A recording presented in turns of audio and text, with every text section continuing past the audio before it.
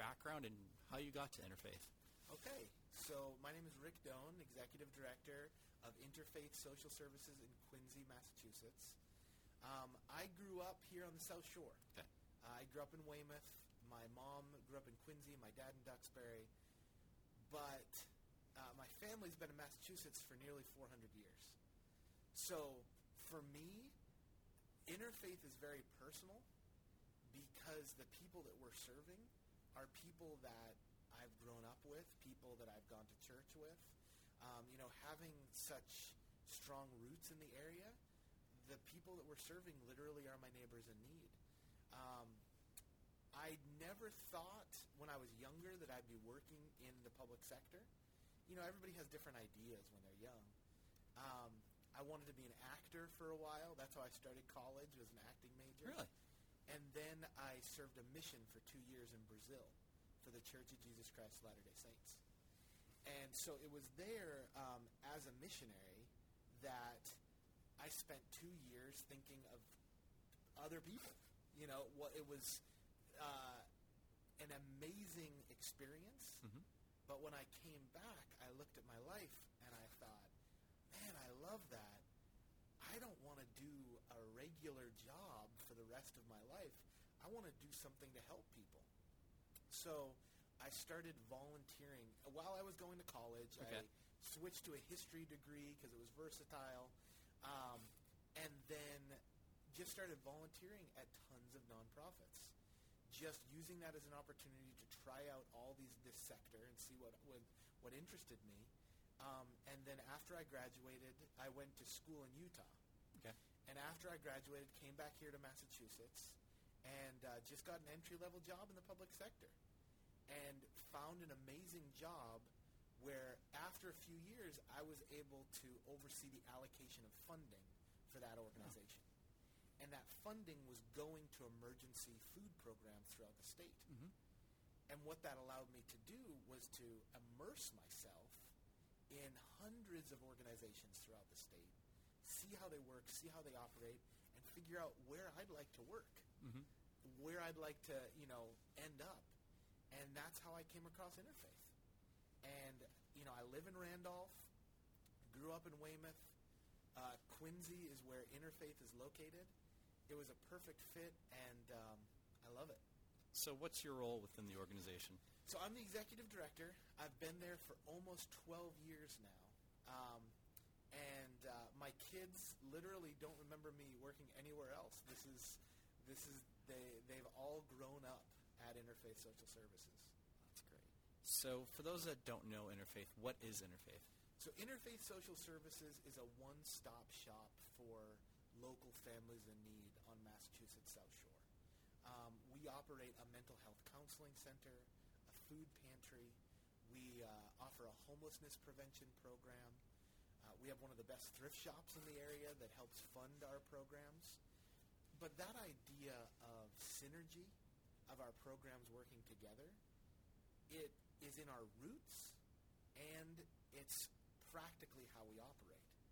So, for instance, one of our oldest programs is our mental health counseling center.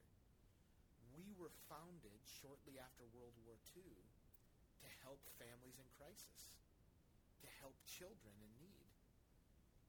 And all of our programs have grown out of that desire. The food pantry, feeding local families, but also bringing joy to children. That's one of the main missions of our food pantry. And we do that in a variety of ways. But then also keeping a roof over people's heads. So if I were to someone to ask you what the mission was, Sure. how could you sum it up? Because you guys do so much, and it's such a neat place. Interfaith, I don't want to our mission statement verbatim, but You don't have we to. are a grassroots organization that mobilizes the community to provide basic needs for our neighbors in need. We are, like I said, very volunteer-based. So every week, even in the midst of the pandemic, we have 120 volunteers coming in to serve within our programs. We only have 2 full-time staff members and almost 20 part-time staff members between our therapists and our program managers. You just 2 full-time staff? 2 full-time. Wow. Me and the business manager are our only full-time staff members. But that is on purpose. Using so many volunteers allows us to focus our resources on our clients instead of on overhead. We're able to provide the basic needs for people. And, the community really rallies behind that. And time and time again, when a need arises, they're there to help out. You've been there for 12 years now. Why is it so special to you? Because it clearly is. If you're very, because I know you're super passionate about it. You've been there for a while. What makes it so special to you? It's special because literally we're helping the people that are in my neighborhood. Mm-hmm. There have been. I'll give you an example. This Christmas Eve, my kids were there. Every Christmas Eve, I bring my sons with me to serve in the food pantry. It's Christmas Eve. I get a call from a client. She got the wrong toys when she came to pick them up for her child. So she came in, and there was a mix-up with the numbers, and she had 2 young sons, and she got the gifts that should have gone to 2 older girls. So, there's no overlap really there. Got a call, and we were literally wrapping up. We're ready to leave.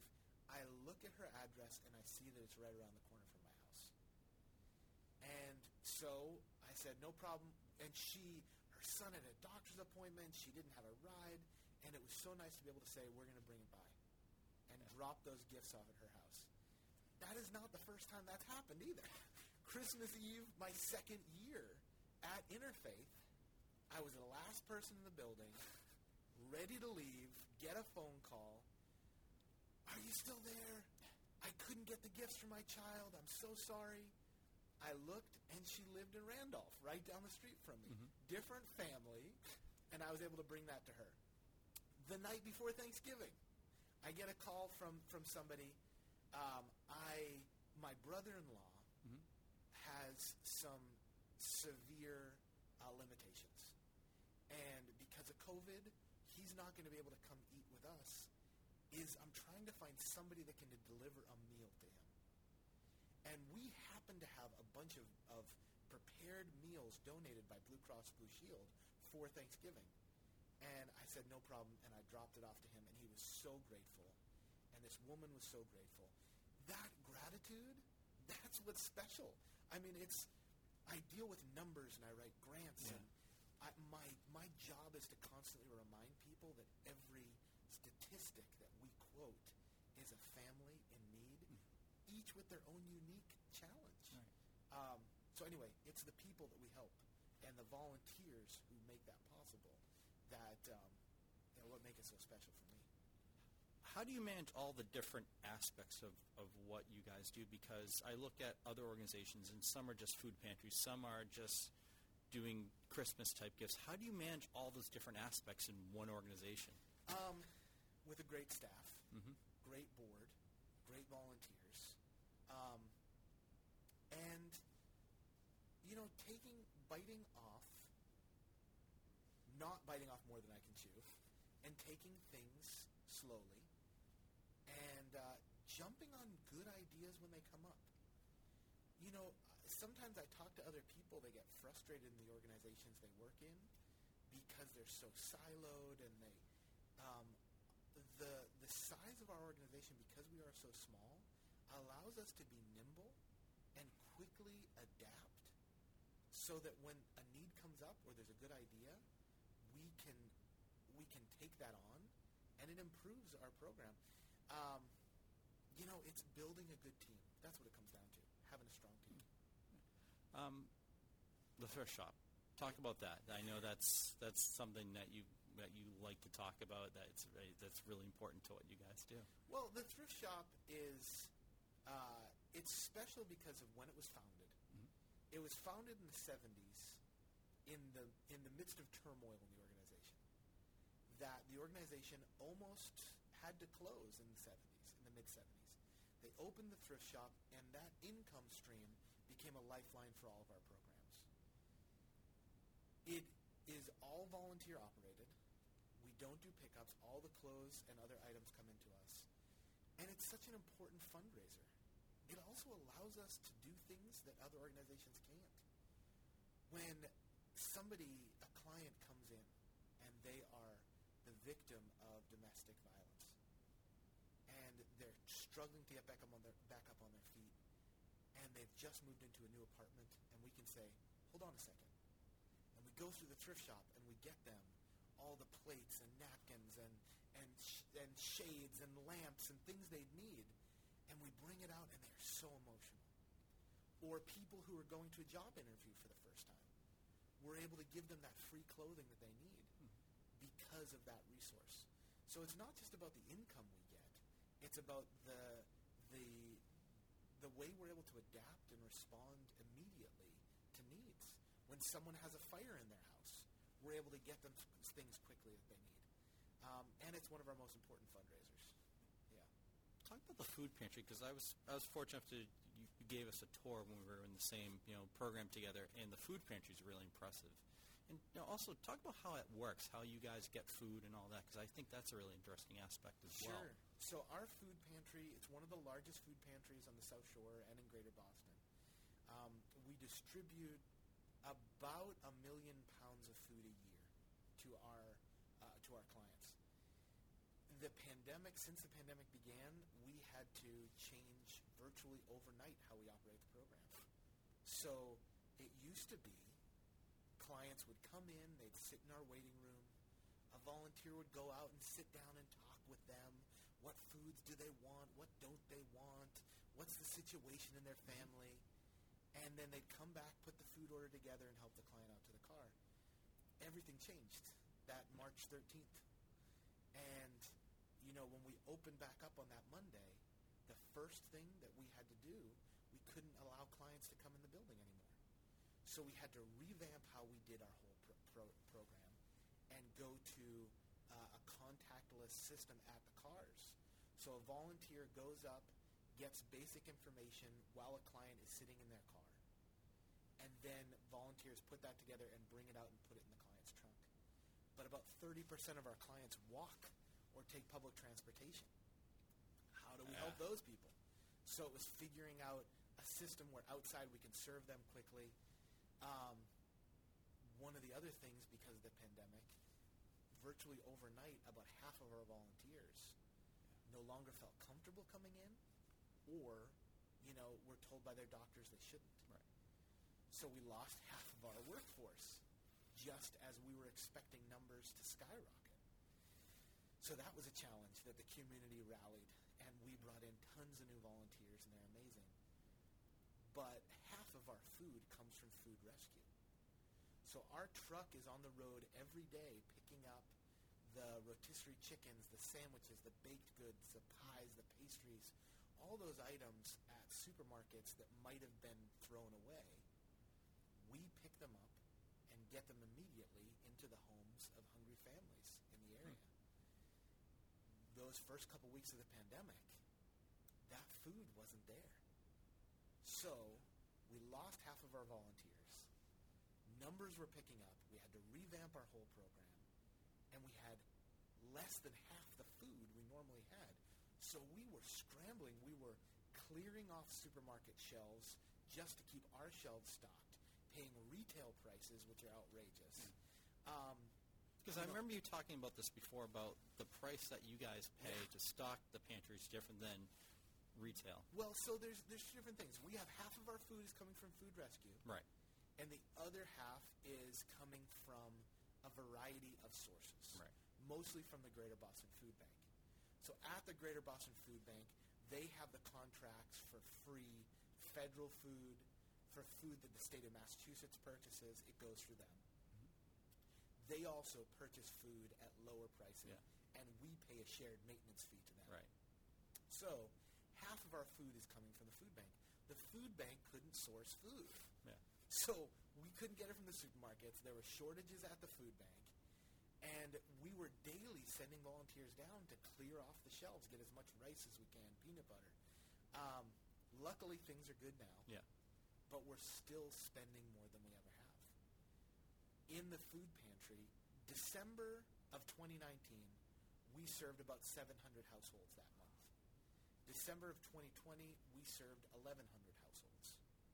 So the numbers have gone up significantly, but it's been this fall that the numbers went up. It was not April and May and June. It was since about September that we've seen the numbers skyrocket. So what's the most urgent needs of the organization? Somebody asked me what we need donated. Everybody thinks of canned tuna and mac and cheese and those kinds of items. Those are fine.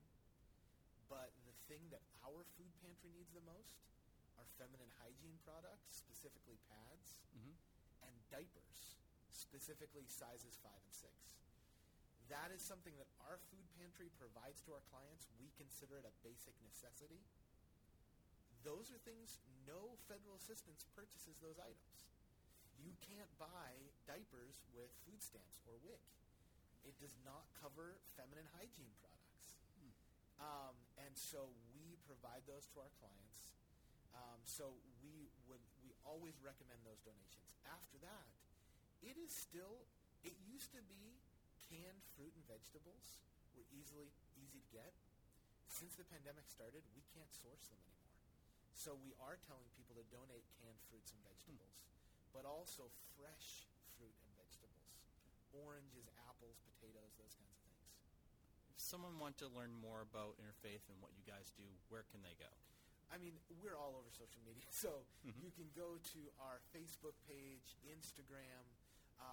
Our website was recently redesigned by Mavro Creative, a local company here on the South Shore. They did a fantastic job. But the thing that we like, that I'd point out, if you do go to the webpage, to look at the testimonials. We have client testimonials. We have volunteer testimonials. Reading people's actual experiences, hearing about them, that gives you a real feel for what we do. You mentioned volunteering and the need for volunteers. If someone's watching this or listening to this and they want to volunteer, what do they need to know? Well, they need to be able to lift about 50 pounds. Okay. So that's something. Sometimes we have volunteers who come to us who might not be able to do that, and we'll find a volunteer opportunity, whether it's through our thrift shop or answering the phones. But most volunteers, it's a pretty active position. So they are bagging groceries, they're unloading our truck, they're stocking shelves, they're taking things out, and comfortable. In the midst of this pandemic, it's a challenge. Everybody's in different places. And unfortunately, we've had some volunteers come in who are very, very scared. And being in an environment where there are other volunteers, you're interacting with the public, we ask them to wait until things subside a little bit before they come in. Because it is an environment that is active and you're around other people. We enforce social distancing measures. We will not stand for anybody who's not abiding by them. People who aren't wearing masks are not allowed to volunteer. But it's one of our bigger challenges these days because everybody's in so many different places. Yeah. And when you got 120 people in the office at one time, and everybody's kind of got a different idea about what should be happening, what shouldn't be happening, it's a unique challenge that I'm looking forward to going away. Yeah, I can imagine. I think every nonprofit executive director is really feeling that. How do I manage, my volunteers, the people we serve, my board, staff? How do I do it? We want to respect people. Yeah. We're not going to try to convince them that they're wrong. Right. Or they're not going to convince us that, it's a sense of unity, and we're all in this together. How do I find a way to make everyone comfortable? And all these different people. Yeah, and we have found it, but it's something that I look forward to going away. Yeah. So, as you and I both know, the nonprofit world can be extremely rewarding, but at the same time can be really challenging. What's the biggest challenges you faced in the nonprofit world? Coming through this holiday season, it's January, we're on the other side of the holidays. Those couple months of November and December can be very challenging because people often want to do something altruistic, but It's not really. They say, so this is what I want to do, and this is what you're going to do to accept this donation. With whatever project they've come up with, the thing that I love is when people call up or email or text or whatever and say, what do you guys need right now? And then I'm able to tell them, well, currently we've run out of meat. This is what we need, or we need diapers, or we really need money to buy produce. It can be overwhelming at times because it's misplaced altruism sometimes. Yeah. Where instead of saying, what does this organization need? They say, this is what I like to do, so I'm going to do this for them. And you're like, this is great, but what am I going to do with this? Yeah, it's it can be a challenge. Right. And also, understanding the basic who we are. Mm-hmm. We are not a homeless shelter. We work, Father Bill's is the homeless shelter, one of the homeless shelters for the South Shore, as well as Friends of the Homeless. We work both organizations. But people don't understand the basic difference between what a food pantry is and what a congregant meal site is, or like a soup kitchen. So oftentimes we'll have people who bring in trays of prepared food or loaves of unlabeled bread. We can't give that out, and it kills me to throw that out. Yeah. But when someone brings in a tray of food left over after, a family get-together or something like that, there's nothing you can really do with it. You can't do anything with that. And so it's a basic understanding. And then people get frustrated. Well, what do you mean? Well, we don't serve meals here. We're distributing groceries to help people who don't have food at their homes. Right. So it's just, taking a look, understanding the landscape a little bit. How is the organization funded? Because I know there's a couple different mechanisms in that. Yeah, so we're completely privately funded. Okay.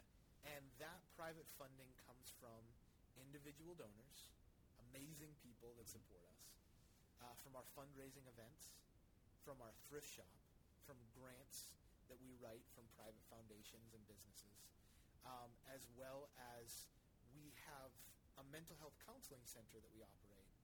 And we do have some people that pay insurance, so the insurance payments for that help subsidize that program. So it's quite a variety of streams of income. We talked about the challenges of the nonprofit world. What's been the most rewarding aspect? I mean, it's the people. I said that's what it is. It's the volunteers, it's the clients, and it's seeing our community in action. I tell people all the time, I get to see the best of our society. I get to see amazingly charitable people who want to help. I get to see clients who are humbling themselves to ask for help. Volunteers who want to give their time and help selflessly. It's amazing. You can get bogged down. There are problem volunteers. There's problem donors. There's problem clients. But it's the minority. Most people are giving out of a sense of wanting to help. And that generosity actually is allowing us for our mental health counseling center to launch a new initiative. This month of February and March, we're going to pilot a program where we are going to offer 4 free counseling sessions to everybody who comes to us. We don't want any financial barriers to prevent someone from reaching out. We have lost too many people to addiction during this pandemic. So many parents and children are suffering. So many people are feeling isolated and depressed. We want more people to reach out for help. Our counseling center is a safety net for the region. So when somebody calls and wants to get help, and there's a very high copay or something like that, they get referred to us, and we offer a sliding fee scale for those individuals. We don't want to have that conversation anymore when people call us initially. When somebody calls us for help, we want to say, let's get you in to see a therapist. I hear what you're saying, and get them in to see somebody. Not, okay, what's your income? Let's set up a sliding fee scale. We can do that later. Let's get you the help you need right away. So our generous donors have made that possible. That's great. And so we're piloting that to see how it goes over the next couple months, but we're really excited about it. Awesome. What's something about the nonprofit world that those that aren't in it may not realize or understand? We're a business. We're a business like any other. Our product is to help people, but, lots of times people would rather give in kind, meaning product, than they would give a financial donation. Sometimes that's disheartening because it just shows a lack of trust. We are stewards of the donations we receive, where it's not our funding. We simply are stewards to make sure it's used responsibly. Right. So as far as what people don't know, we need funding to survive, and that is what we need the most. As much as you might like to buy a box of mac and cheese, we can buy a case of it for the same price that you pay retail. So it's understanding the ins and outs a little bit. And I can't think of anything else off the top of my head. And before we wrap up, is there anything you want listeners to know about you or Interfaith? The thing that I always say in these types of opportunities is thank you. Those two words, they're my favorite words. I say them all the time. I'll say them to anybody because it's the South Shore, it's this community that is keeping our doors open, that is keeping food on our shelves, that's keeping housing over people's heads, donations right here from the South Shore. So I tell people, if you're shopping local and you're dining local, donate local. That, I don't know why, that idea of local sometimes doesn't apply to nonprofits, but it definitely does. So before people donate to an out-of-state organization or an international organization, look locally first. That's great words to leave us on. So thank you for joining us today. I greatly appreciate it. My pleasure. Always happy to talk nonprofits and all about Interfaith.